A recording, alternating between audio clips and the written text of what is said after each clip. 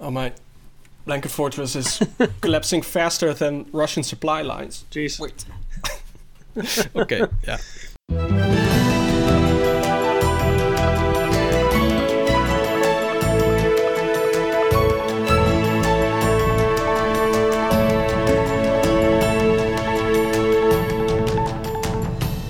It's Friday, March 25th, and this is the Dutch News Podcast, your weekly chance to catch up with what's been going on here in the Netherlands.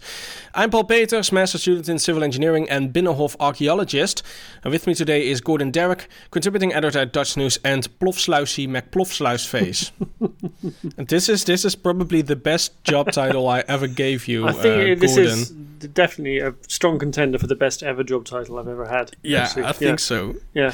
You're gonna need to explain this, though. Yeah, I just happened to be reading something about the Plofsluis, which I'd never heard of before. Me neither. Some article in the weekend newspaper about what's it called? It's called the Waterlinie. There's this kind of defensive line that sort of runs south from Amsterdam. That's basically designed.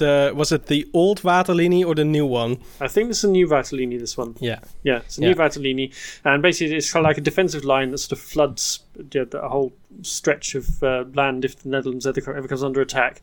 And the kind of the pièce de résistance of this is a thing called the Plofsluis, which is this huge kind of bridge or kind of concrete monument stretched across the Amsterdam Rhine Canal, which was built purely for the purpose of being blown up if the country ever came under attack, because the debris inside this sluice would then drop down and dam up the canal so that ships couldn't get through. And that's the only reason is it only exists in order to be destroyed, which I thought was wonderful. Yeah, and it really looks like this huge concrete block. Well, actually, 2 blocks over the canal, and there's no road over it. There is nothing over it. It's just this enormous block of concrete, and you were really wondering, if you look at it, what on earth is this? But yeah, it's just meant to be blown away, and basically, it's the fastest. Sluice to close, right? Because you blow it up and then gravity does the work. Exactly, the rest of the work. The floor, and it's kind of it's loaded up with like debris and rubble and stuff. Yeah. Will just fill up the canal. But in about sometime in the 80s, it was becoming an obstruction to commercial shipping. So rather than blow it up and destroy it, because it had become a national monument by then, they actually rerouted the canal around it, so it doesn't actually block the canal at all anymore. It just sits there in this kind of a bend in the canal so that ships can get past. Yeah, and the Nieuwe Waterlinie itself is also quite fascinating. It's basically this enormous ring around Amsterdam that is supposed to be flooded in case of an invasion, and in the hope to slow or block invading forces in the Netherlands. Of course, it was built, I think, a decade or so before World War II.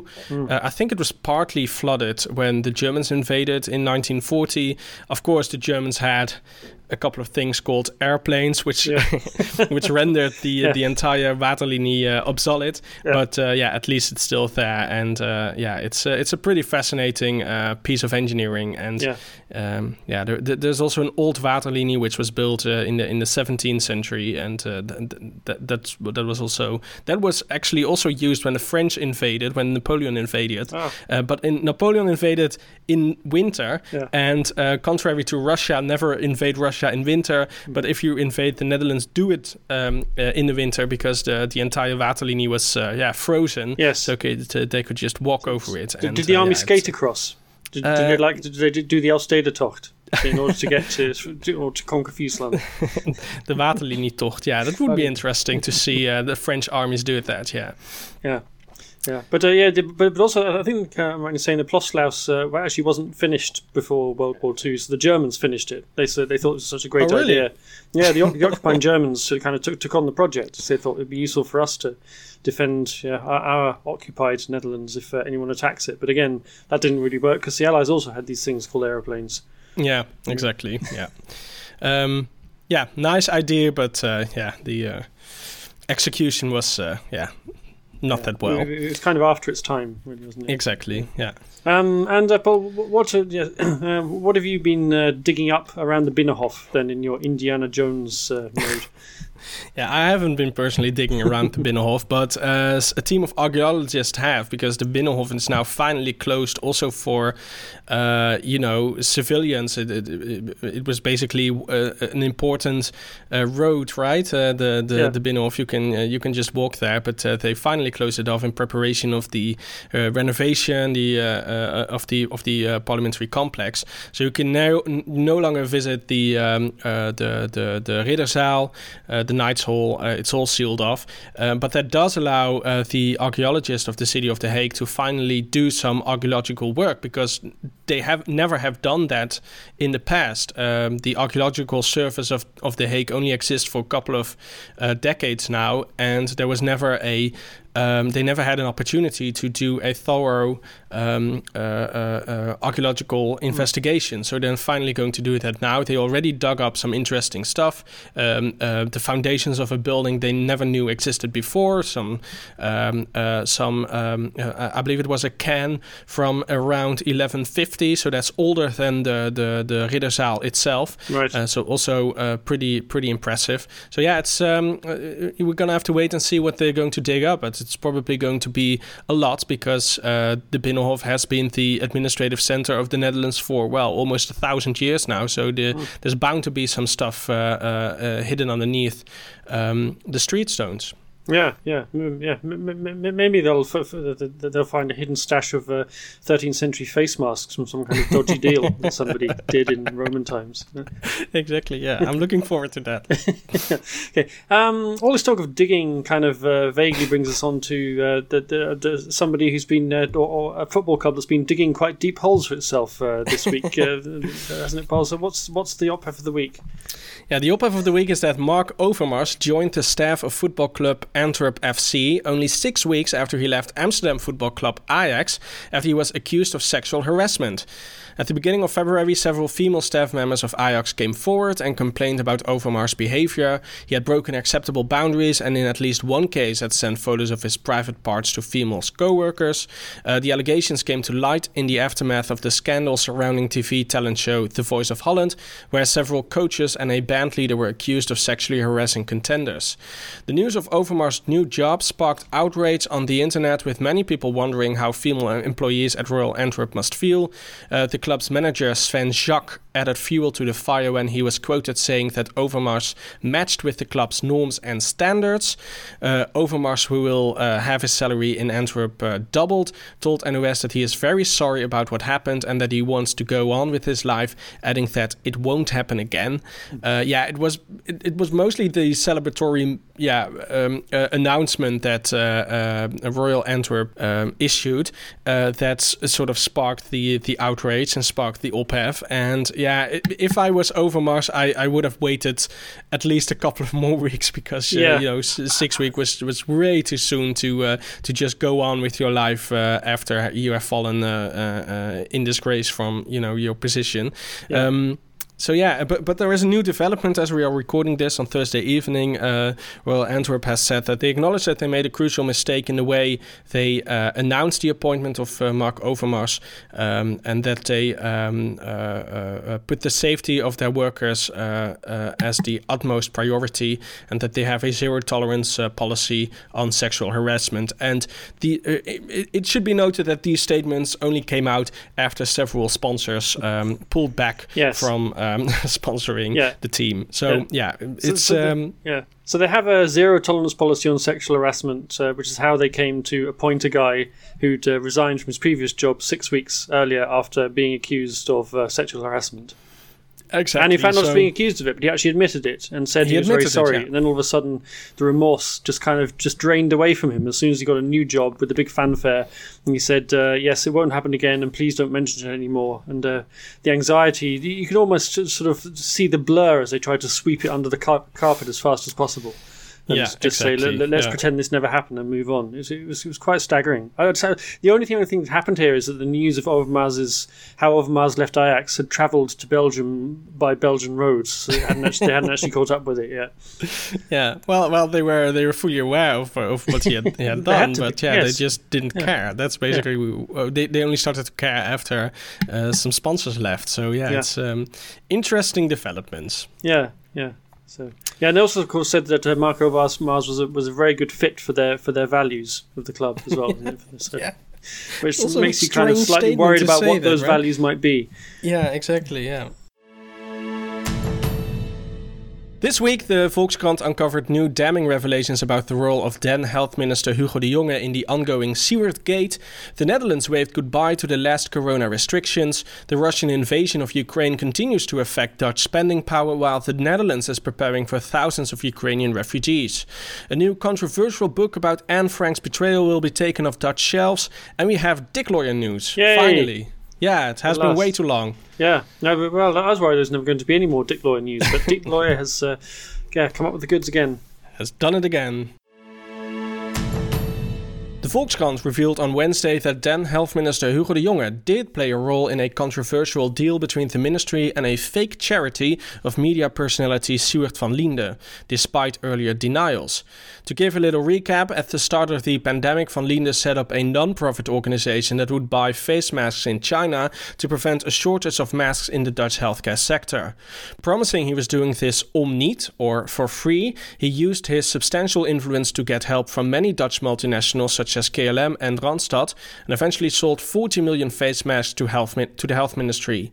These later turned out to be unusable due to their low quality, and the Volkskrant later revealed that Van Liende earned a whopping 9 million euros with the deal that came to be known as the Mondkapjes affair, or Siewert Gate. Health Minister Hugo de Jonge always denied any involvement with the deal, but according to documents and WhatsApp conversations made public after a Freedom of Information Act request by the Volkskrant, this turns out to be untrue. De Jonge asked senior ministry officials to contact Van Liende, who is also a prominent member of de Jonge's CDA party. De Jonge referred to a series of critical tweets by Van Liende about the government's mask purchasing strategy, saying that, quote, "It's better to have him inside pissing out than outside pissing in."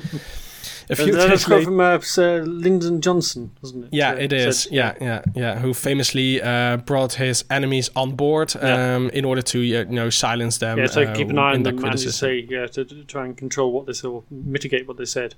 Exactly. Yeah. A few days later, the 100 million euro face mask deal was cut between Van Liende and the Health Ministry. MPs have demanded a debate about the new revelations, and now Housing Minister De Jonge has said the suggestions made by the Volkskrant are inaccurate, but he declined to comment any further, pending the outcome of an official investigation into the scandal. So he basically used the Boris Johnson strategy here. He didn't quite hide in a fridge, but no. Effectively he did. What's interesting is that in the course of when the scandal was unrolling, De Jonge always pointedly refused to speak about it because he said that face masks are nothing to do with my job; they're not part of my remit. They're that they're another ministry. Now it turns out, of course, that he was actually was getting his fingers dirty with this. He was actually involved in the whole decision to bring Siewert van Liende on board. But now he's got another excuse lined up. He says, "I'm not going to comment because of the ongoing investigation." Yeah, and on top of that, he is not no longer the responsible minister for this. He is now housing minister.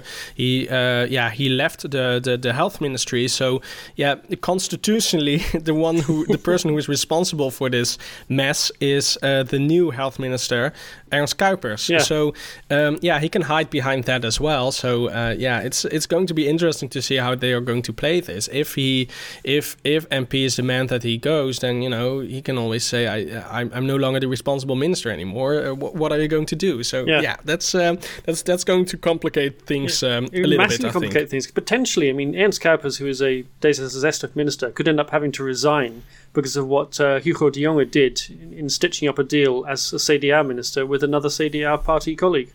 Yeah.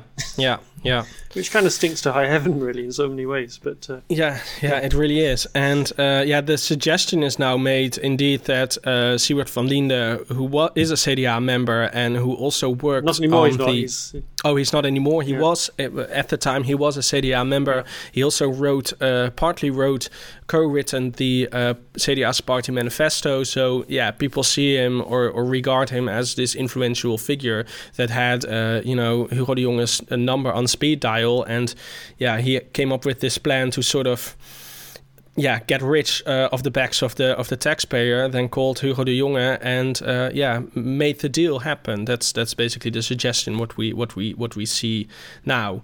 And he and two of his colleagues were basically each pocketed 20 million from this deal, right? So, yeah, they pocketed in total 20 million. In total between them, sorry. 20 million between, not 20 million each. And there's more details coming out. There's a book coming out on Friday, tomorrow, and I believe you've already pre-ordered it, and you're going to be standing at midnight outside the virtual bookstore to download it. Yeah, I literally did that. I also have to admit that in the first time of my life, I bought an actual copy of the Volkskrant in order to read this article. There are ways to, illegally require these sometimes these articles, but the usual ways were blocked by the Volkskrant. Very smart of them. So I literally had to buy a Volkskrant a copy in order to read the article, which I gladly did, because if I'm going to support any sort of journalism, then this is the type I really want to. So being the type that stitches up Siewert van Linden and Hugo de Jonge. Exactly, yeah. So, but yeah, as you said, this book is coming out. Two journalists of investigative website Follow the Money wrote a book called Siewert's Miljoenen, or Siewert's Millions, and in it they write that the limited company that was used in the deal was set up by Van Linde and his colleagues weeks before any proposal was made, and even before any formal talks between them and the ministry had started. And that indicates that Van Linde's story that the company was founded on the request of the ministry is false, and that his claims at the time that the deal was being arranged via a non-profit foundation were also untrue, or at least they were thinking about, doing it in a different way. Yeah. The public prosecutor is also currently investigating the deal following an official complaint by staffing agency Randstad. They provided several workers for free to what they thought was a non-profit venture. So they feel, like they have been scammed. They're misled, so. Basically. Yeah, and kind of co-opted into this money, this voracious money-making scheme by Siewert and his friends. And we have to take into account the situation at the time, right? We were at the beginning of the pandemic. There were all sorts of signals that we're going to have a massive shortage of face masks in healthcare, and in order to provide the healthcare workers, we desperately needed face masks, and for some reason the government wasn't able to arrange them. And following this news, it was Siewert van Linde and several others who started this, or at least they claim started this, charity, this non-profit organization, in order to, and the idea was, the government is unable to do this. Let's get a team of businesses and multinationals together, and they can arrange these things very quickly. And that was the idea. And indeed, they arranged this very quickly. These 40 million face masks. That these turned out to be, not of sufficient quality, that's a different story. But I think if we take all this into account, and if it's true that Siewert's endeavor was sort of like a Russian tank was getting stuck into this bureaucratic mud, then if Hugo de Jonge had stood in and then was successful in dragging this out of the bureaucratic nonsense and getting this deal done, and if these face masks turned out to be of excellent quality, then Hugo de Jonge would have been the hero of the day, right? Yes. He didn't know that these face masks were going to be of terrible quality, and he probably didn't know that Siewert was going to scam everyone, including the ministry. So I think the number one bad guy in this story remains Siewert van Linde. I think Hugo de Jonge really wanted to be the hero. Unfortunately for him, Siewert van Linde turned out to be a complete fraud, and he's basically being dragged into this into this well. Into this well dug by. But you can kind of see that Hugo de Jonge is the kind of guy who I think the con man sees as just a perfect shield, because he was so kind of obsessed with his personal image and the PR implications of not getting face masks in time that he would do anything to make sure he got a face mask deal. And when someone who kind of he knew vaguely from his CDO contacts came to him with this idea to get these businesses to buy in these face masks, he kind of saw this as his salvation. Like he would look like the hero, he would have like the press off his back, because he really felt under pressure from the media to get something done and to be seen to get something done as well. And he was basically just like a sitting target for somebody like Siewert and Linden to come along and just pull the wool over his eyes and pull off a massive scam. Especially because Siewert van Liende had such influence in the public opinion, right? As a influential media figure. So in hindsight, he was a perfect target for for a scamming taxpayer thief, I think. Yeah. Unfortunately, that's exactly what came along. Yeah, and I suppose we should say as a footnote as well, I mean, they bought in 40 million face masks. Do we know how many of these face masks have actually been used as protective gear? I think a couple of 100,000, right? It's 630,000. Yeah. Out of 40 million. And the rest is still in storage. The rest is either in storage or it's been thrown away because it wasn't up to standard. Yeah. What I really think Hugo de Jong we can blame Hugo for is that he lied. If he had told the truth, that he thought that at the time that he had helped Siewert van Liende, get this deal done because he thought he was doing the right thing, then definitely people wouldn't have been so mad right now, I think. And lying as a politician, lying as a minister is really a death sin. I think that's the thing we can blame him the most for. Yeah, and he also tried to cover it up and shift the blame or deny responsibility and say, it's not my ministry, it's not my dossier. When actually he was, he had his fingers all over it. Yeah, exactly. So we can't completely let Hugo off the hook here, unfortunately. No, his shoes are still scuffed badly by this whole experience. Yeah, with his shoes with terrible prints on it. Yeah. Yeah, the clash badly with Sievert's shirts. It's just been an absolute sartorial meltdown, this whole story, hasn't it, really? Well, and what also contributes to the impact of this story is that Siewert van Liende truly is a really hated person on the internet, right? A lot of the anger is also, the years of buildup of anger directed to Siewert van Liende is also channeled into this scandal, I think. So if this was someone else, then we wouldn't have heard about it so much, I think. He must have been one relieved man when Vladimir Putin invaded Ukraine. So finally, it takes the heat away from me. Are you describing Boris Johnson now? Coronavirus hasn't gone away. That was the warning from Health Minister Ernst Kuipers on the day the Netherlands decided to act as if coronavirus had in fact gone away. The last social restrictions, including masks on public transport and testing before going into large venues, were formally dropped on Wednesday, but Kuipers told Op1 that people should continue to be careful and take tests as appropriate. And the isolation rules also remain in force, so if you get a positive PCR test, you're still expected to stay home for 5 days. He also said restrictions may be needed again if a new wave of the virus or a new variant appears in the autumn. But I mean, what are the chances of that happening? The pandemic is over, I assume? Well, not if you look at the figures. There's still around 2,000 people in hospital with coronavirus. Some of them are not seriously ill with it. They just tested positive while they're in hospital. But nevertheless, they're taking up hospital beds. Around 140 people are in intensive care with coronavirus as well. The good news is those figures are levelling off and the number of infections is dropping steadily by about 25% a week. But, we're still seeing an average of 40,000 infections per day, and they're still quite high in the over 50s group. And Kuipers himself acknowledged that was the main reason the hospital numbers were relatively high. So we saw this kind of post-carnival rise in cases in the younger people in the 20s and 30s. And then a week later, we started seeing cases rise in the 50s as they kind of passed it on through the generations. Yeah, and we talked about the arrest of our favorite Wappie, the Corona charlatan, dreadlock Rasputin, Willem Engel. What's the latest news on him? He's still in custody. Good. He was arrested, as he said last week, for allegedly posting incendiary messages on social media. On Friday, he made his first court appearance, where the public prosecutor said he'd posted 7 messages that incited other people to commit offences. So that's a crime he's been formally charged for. The judge remanded him for a further 14 days in what his lawyer, good friend and crowdfunding mule, Jeroen Pols, said was a frontal attack on critics and opponents of the Rutte regime.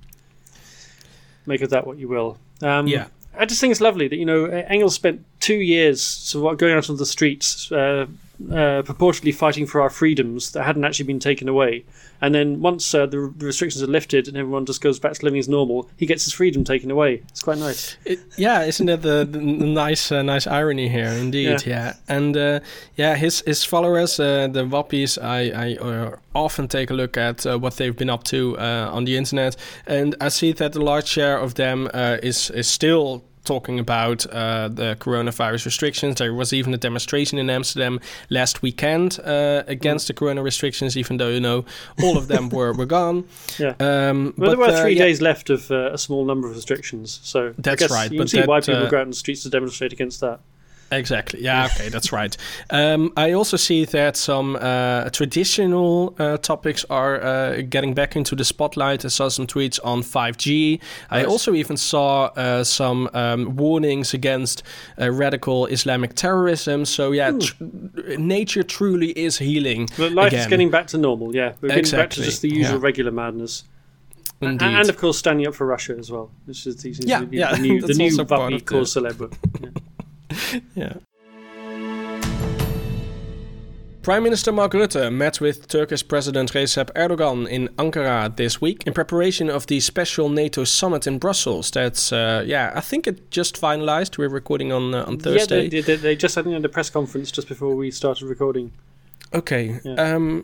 After the meeting, Rutte praised Erdogan's attempts to end the war diplomatically and stressed Turkey's political and military importance to NATO. The two leaders also discussed their countries' trade relations, agreeing to boost trade between Turkey and the Netherlands from 11 billion to 20 billion in the coming years. This was the first time since 2012 Rutte visited Ankara. The Turco-Dutch relations had been strained in the past years, particularly since 2017, but the Netherlands denied entry to a Turkish minister who wanted to campaign for a yes vote in a constitutional referendum. That was only days before the Dutch general elections, and that really boosted, according to commentators, really boosted Rutte's popularity and perhaps even made him win the election. So, that was something that... It's a nice bit of timing for Rutte, wasn't it? Yeah, he exploited that opportunity masterfully, And, of course, Erdogan also got in went in a big rage about it and accused the Dutch of being vestiges of Nazism, I seem to remember. So he gave a kind of Putin-esque speech. It really was, Thankfully, he didn't send his tanks in to invade, into Venlo to invade the country. But it really led to a diplomatic row, didn't it? The Dutch embassy in Istanbul closed for a couple of years. I also remember an image of Turkish demonstrators in Istanbul with a apple knife cutting oranges.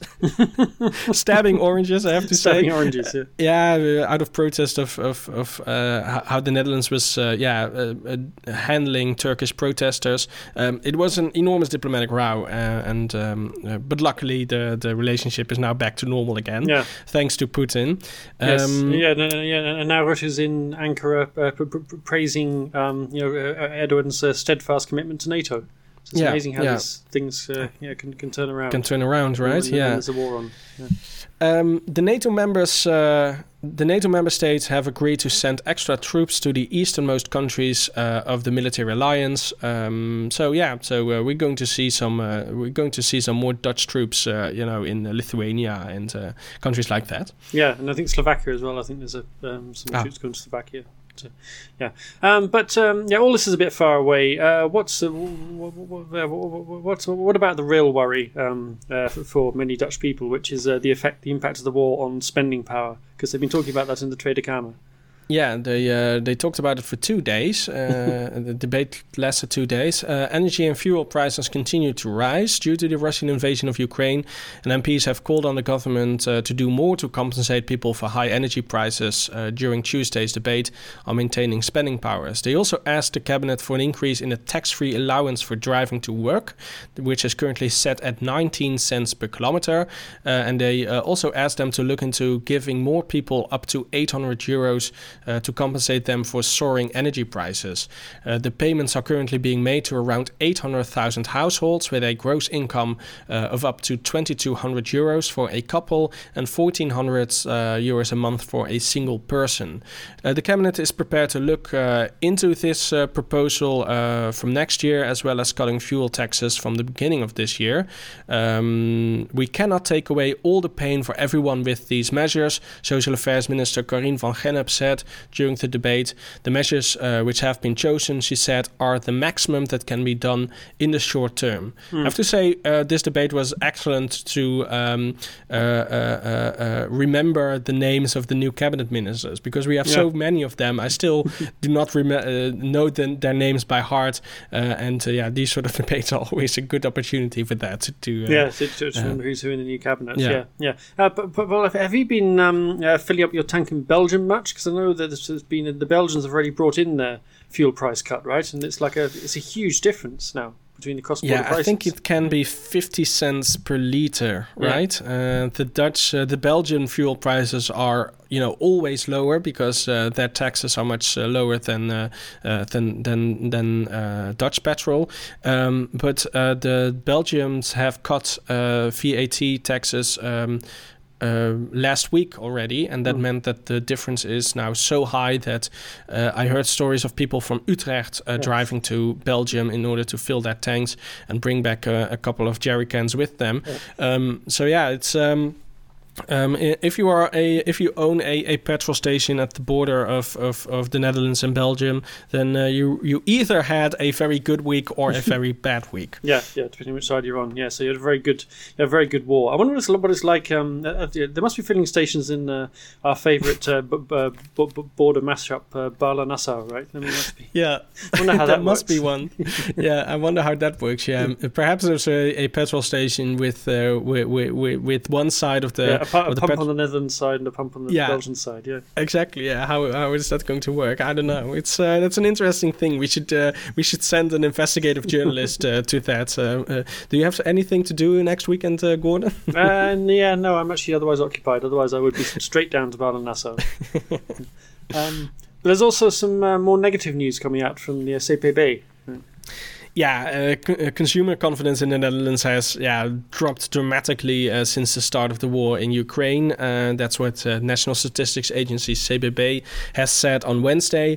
The consumer confidence index has fallen to minus 39, which is almost as low as the record of minus 41 at the height of the financial crisis in 2013.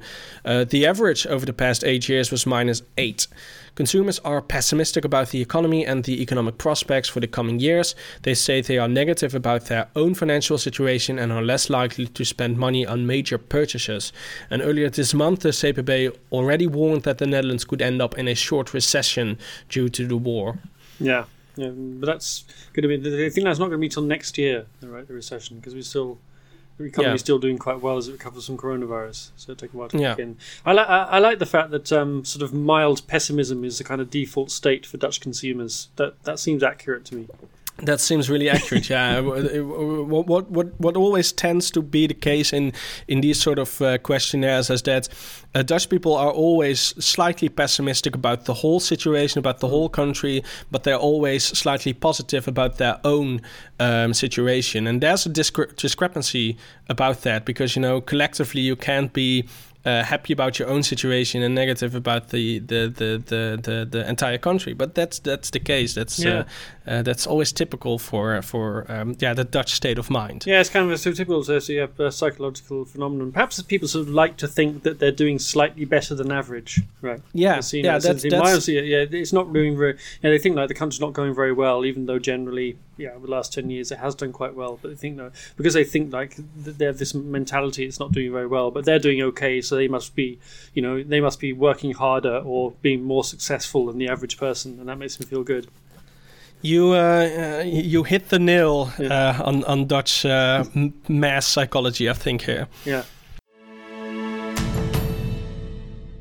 Recessions and nuclear winters are hard enough to get through without the gnawing sense of regret that you never got around to sponsoring your favourite podcasts on Patreon while you could. So spare yourself the ignominy by becoming a patron for as little as €1, $1 or £1 a month. Your donations help us to help you stay up to date with the latest political developments, op-hefs, and the inevitable sixth wave of coronavirus that's coming later this year, and we'll do our best to make sense of it all. As ever, we are always extremely grateful to all our patrons and the people who support us through thick and thin, and as a token of our thanks, we always give all new patrons a shout-out on the podcast, and everyone can ask a question, frankly, at any time. But it's always nice to hear from new patrons. Tell us a bit about yourselves and what you're particularly puzzled about in Dutch society. So if you'd like to join our loyal band of sponsors, go to www.patreon.com, that's patreon.com/DutchNewsNL. I might even give away my second voting pencil. Oh, wow. Because I have a second one, I have a spare one. I think they just reused the scenario they had for last elections and they just reused it for this time. Yeah. And it also meant that everyone who voted in Delft got a second voting pencil. So yeah. Okay, so the first patron to message us will get Paul's the spare pencil. Yeah, we will send it to you. That Paul personally voted with and has got his fingerprints on it. Yeah, so feel privileged. And probably some corona aerosols. Yeah, that's the downside. The government is planning to waive work permits for Ukrainian refugees from the start of next month. The European Union has already agreed to give Ukrainians special residential status for at least a year so that they can go to school, study and look for work. And now the Dutch government says it will ease the rules on working in the Netherlands. At the moment, employers have to apply for a license to hire people from outside the European Economic Area and prove they couldn't find a suitable candidate within those borders. But Social Affairs Minister Corien van Gennep, there she is again, said she wants to make an exception for people who've fled the Russian invasion so they can provide for themselves while they're living in the Netherlands. That's all good news for the Ukrainians, but what about other refugees? Yeah, and the Ukrainians are also being given €60 a week living expenses, or €135 if they manage to find accommodation with a Dutch family. All this goodwill has, is all very welcome and wholesome, but it has kind of raised the question: if we can do all this for the Ukrainians, why can't we do it for other people whose wars aren't on our television screens every evening? So suddenly all the talk of testosterone bombs and Anzac and Verking has kind of given way to a much more kind of humane view of refugees and a more realistic view of the fact that they're actually fleeing for their lives from war zones. Jaap Velema, the mayor of Westerwolde, told Newsio this week that local authorities were applying clear double standards. Westerwolde is a municipality in Groningen where the Ter Apel refugee centre is located. He said, "It's great my colleagues in other council areas are queuing up to provide housing for tens of thousands of refugees from Ukraine. But it's shameful that no other local authority at all has offered to provide care for refugees from other countries.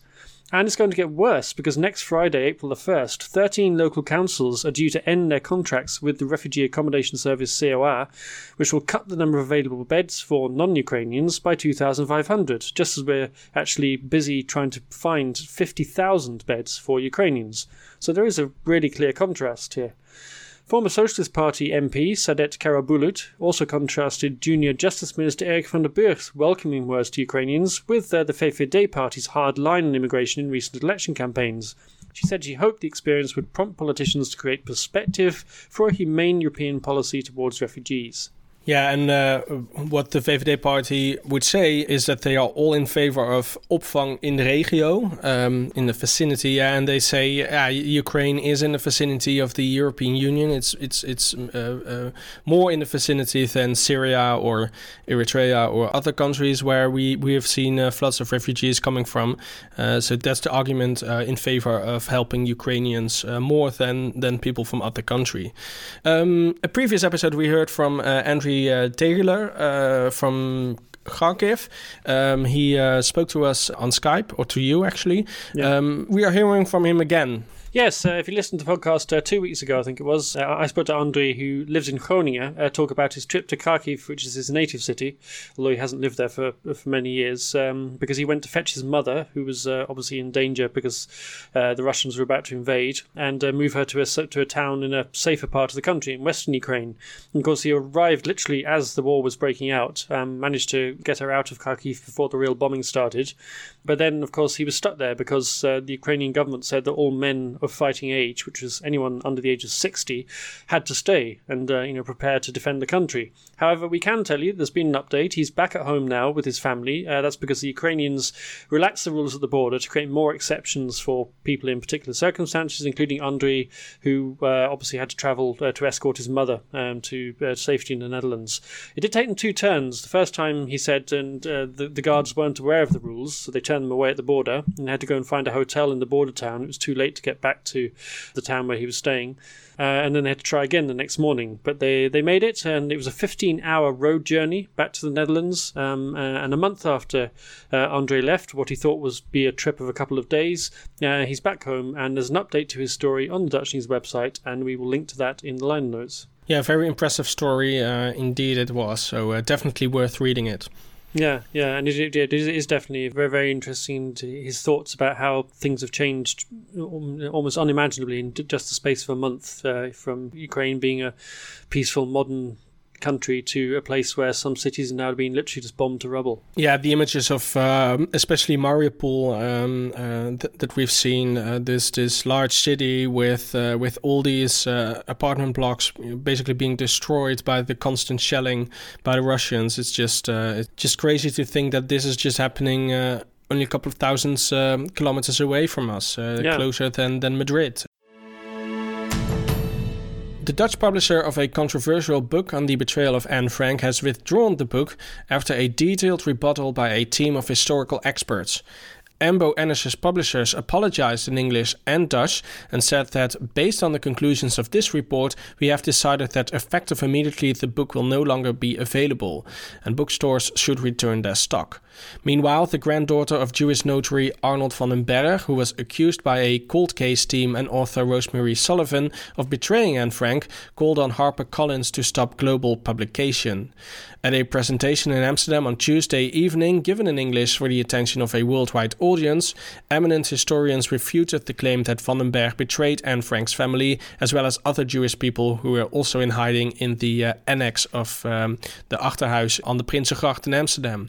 They have published a peer-reviewed report criticizing the argumentation and the use of historical sources by a cold case team that took 6 years, artificial intelligence, public subsidy, and the help of a retired FBI detective to reach its conclusion. The historians claimed that there is no credible evidence that there were lists of addresses of Jewish people in hiding. They produced evidence that months before the raid on the secret annex, Van den Berg had gone into hiding himself in Laren, and say an anonymous note accusing him contains factual inaccuracies and is unreliable. Since the book was published in January, there has been a storm of criticism from historians. Family members have also expressed their criticism and distress, and the cold case team has since January defended its conclusions, saying that the criticisms have felt like a witch hunt. Yeah, imagine how the notary must have felt. Exactly, yeah, the family must have felt. This has just been an absolute disaster for the publishers. They produced this book to enormous fanfare and under enormous secrecy as well. Remember the whole kind of contracts that the book reviewers had to sign, swearing that they wouldn't release any details and weren't allowed to discuss it with experts before they printed their news stories. And of course that turned out to be the downfall, because they didn't actually test the evidence sufficiently before they reported on it, and it turned out not to be any evidence, or the evidence was being not properly interpreted. Yeah, it really was the book's Untergang. Yes. It also seems very unprofessional of this team of historians and these this cold case teams with all sorts of forensic experts to just claim this and then write this down in this book. And they had investigated, what was it, almost 50 scenarios or 30 scenarios or something? I think it's 30 scenarios, isn't it? And they spent like 6 years researching this. And they basically said the 29 of these scenarios are very implausible or impossible, so that must mean that this one scenario that's left over must be the real one. That's basically what they said. Yeah, it was quite clear as soon as someone actually analysed it, there were gaping holes in the argument. But I guess they kind of felt a bit like Hugo de Jonge with the face masks. They felt under pressure to produce a result, and as a result they kind of leapt to conclusions and kind of skimmed over or ignored some quite big red flags and crucial details that might have made them behave a bit more cautiously. Yeah, and if they would have said, of all the scenarios that we've investigated, this one is the most likely, then they would have been much more honest, I think. But that wouldn't have made interesting headlines across the globe, which, to be fair, they did manage to cause a lot of media attention with that book. Only to have it shut down after someone else looked a little bit more closely to their findings. Yeah, so kind of rather savagely backfired on them. Yeah, it really did. Yeah, the book has turned out to be a giant Plofslaus that's now exploded above their heads. It really did, yeah. Ronald Koeman looks set for a return to Zeist as national football team manager 18 months after he left to take up his dream job as manager of Barcelona. But the dream turned to a nightmare. The club was swimming in debt, Lionel Messi left, Barca slid down the league table, and last October Koeman was sacked at 25,000 feet as the team flew back from a defeat at Rayo Vallecano. But the KNVB confirmed this week they were in talks with Koeman to replace Louis van Gaal when the veteran coach retires after the World Cup in December. The great disappointments is really the running theme in this podcast episode, I think, right? It is, yeah. First we had Siewert van Lieden's deal, then we had Anne Frank's book, and now we have Ronald Koeman's dream job at Barcelona, But Koeman still is a very popular choice, isn't he? Yeah, certainly with the players. He had a good spell when he was manager last time for 2 years. He took the Netherlands to their first tournament in 6 years. That was Euro 2020. But then, of course, he wasn't around for the finals, which was delayed for a year because of coronavirus. And in the meantime, he'd slinked off to take his dream job at Barcelona. But team captain Virgil van Dijk said he had a fantastic time with the national team last time Koeman was in charge. That's not really a surprise because Koeman made Van Dijk team captain. Louis van Gaal also said he thought Koeman would make a fine successor. With typical modesty, Van Gaal said, "A year ago I was the only experienced coach available to take the job, and soon that will be the case for Ronald." And Van Gaal also didn't mince his words about the World Cup. No, he was giving a press conference ahead of the upcoming friendly matches next week against Denmark and Germany, which, to be honest, are a bit dull and meaningless. So Louis decided to spice things up by taking a swipe at FIFA for awarding the World Cup to Qatar. He said it was a ridiculous decision, and he went on, "The idea we're playing in a country to develop football there, as FIFA says, is bullshit. It's all about money and FIFA's commercial interests." So gasp. Yeah. Who would have thought this? Finally, this is revealed by Van Gaal. Otherwise, we would have fell for all of FIFA's bullshit here. Yeah. Yeah. Van Gaal also said he turned down offers to sit on FIFA's ethics committees in the past because it was a pointless exercise. Louis van Gaal, incidentally, has since been struck down with the coronavirus, so he hasn't been able to attend training sessions. Wow. So, you're not allowed to attend training sessions in a wheelchair with coronavirus, unfortunately for him. No. It was Van Gaal in the wheelchair, right? He was in the golf buggy, wasn't he? He was getting off his bike when he turned up at a training session. He fell and he broke, I think it was his ankle, but I can't be absolutely sure. And anyway, he had to attend the match in a golf buggy. And then there was a big row because they turned out they didn't have disability access for the managers, who had to sit in the stand. He couldn't get to the dugout. They couldn't wheel him across the pitch and back again during the halftime interval. They didn't have enough time, they said. So he couldn't give the halftime team talk. Yeah, and speaking of dramatic statements, why has Amsterdam cancelled a statue this week? This is my favorite story of the week, I have to admit. I thought it might be. This is the Van Tuyl Memorial, which stands in front of the Olympic Stadium in Amsterdam, and the council removed it. It was erected in 1928, which is the year Amsterdam hosted the Olympics, and it depicts a competitor giving the Olympic salute, which, unfortunately, looks exactly like the Nazi salute. Is it with the right arm or the left arm? It's with the right arm raised, outstretched. So the wrong arm in reality, Yeah, so the statue was recently defaced with red paint, and the slogans "Fuck Nazis" and "Fascists Die" were painted on the wall of the stadium behind it. The council already said it wanted to move the statue to a less prominent spot inside the stadium, but the process has been held up because the local conservation society lodged an objection. Defenders of the statue have argued it was put up before Hitler rose to power, so therefore it shouldn't be seen as a Nazi symbol, but further research revealed that the Olympic salute, which was introduced in 1924 by Baron Pierre de Coubertin, was quickly adopted by Benito Mussolini as the fascist salute, so it did have far-right connotations after all. Yeah, and the Dutch Olympics was in 1928, right? So they had 4 years of fascism before that, before the statue was erected. Yeah. And is there any other news about ancient monuments this week? I suspect here you're referring to the latest Dick Lawyer news. I absolutely am. Yes, Dick Advocaat is back again. He's come out of retirement for the 290th time, I think. This time to babysit Utrecht's inexperienced new head coach, Rick Kraus. Advocaat, who's now 74, which is twice the age of Kraus, is joining the club's technical staff until the end of the season. It's not the first time Utrecht have called on his troubleshooting skills. Advocaat was appointed interim coach at the end of the 2017-18 season and successfully steered the team through the European playoffs. As we've said many times in this podcast, you just can't keep a good Dick down. No. He's always coming back to haunt you, Dick Lawyer. He is. He's never finished. I think he'll be managing football teams from beyond the grave. I think so too, yeah. Well, I'm glad that he's back. Yeah, me too. The place wasn't the same without him.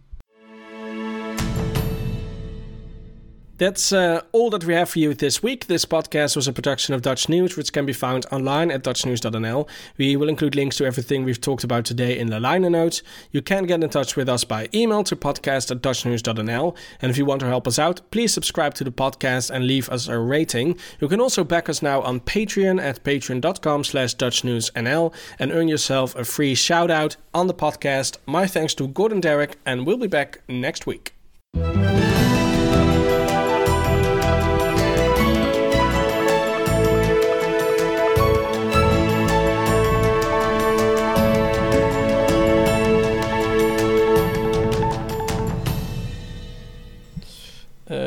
I'm going to take off my shirt because it's getting hot underneath my blanket fortress. Okay. Don't think I'm going to do a striptease. Please don't. I don't want to. Please. You don't end up like Mark Overmars here.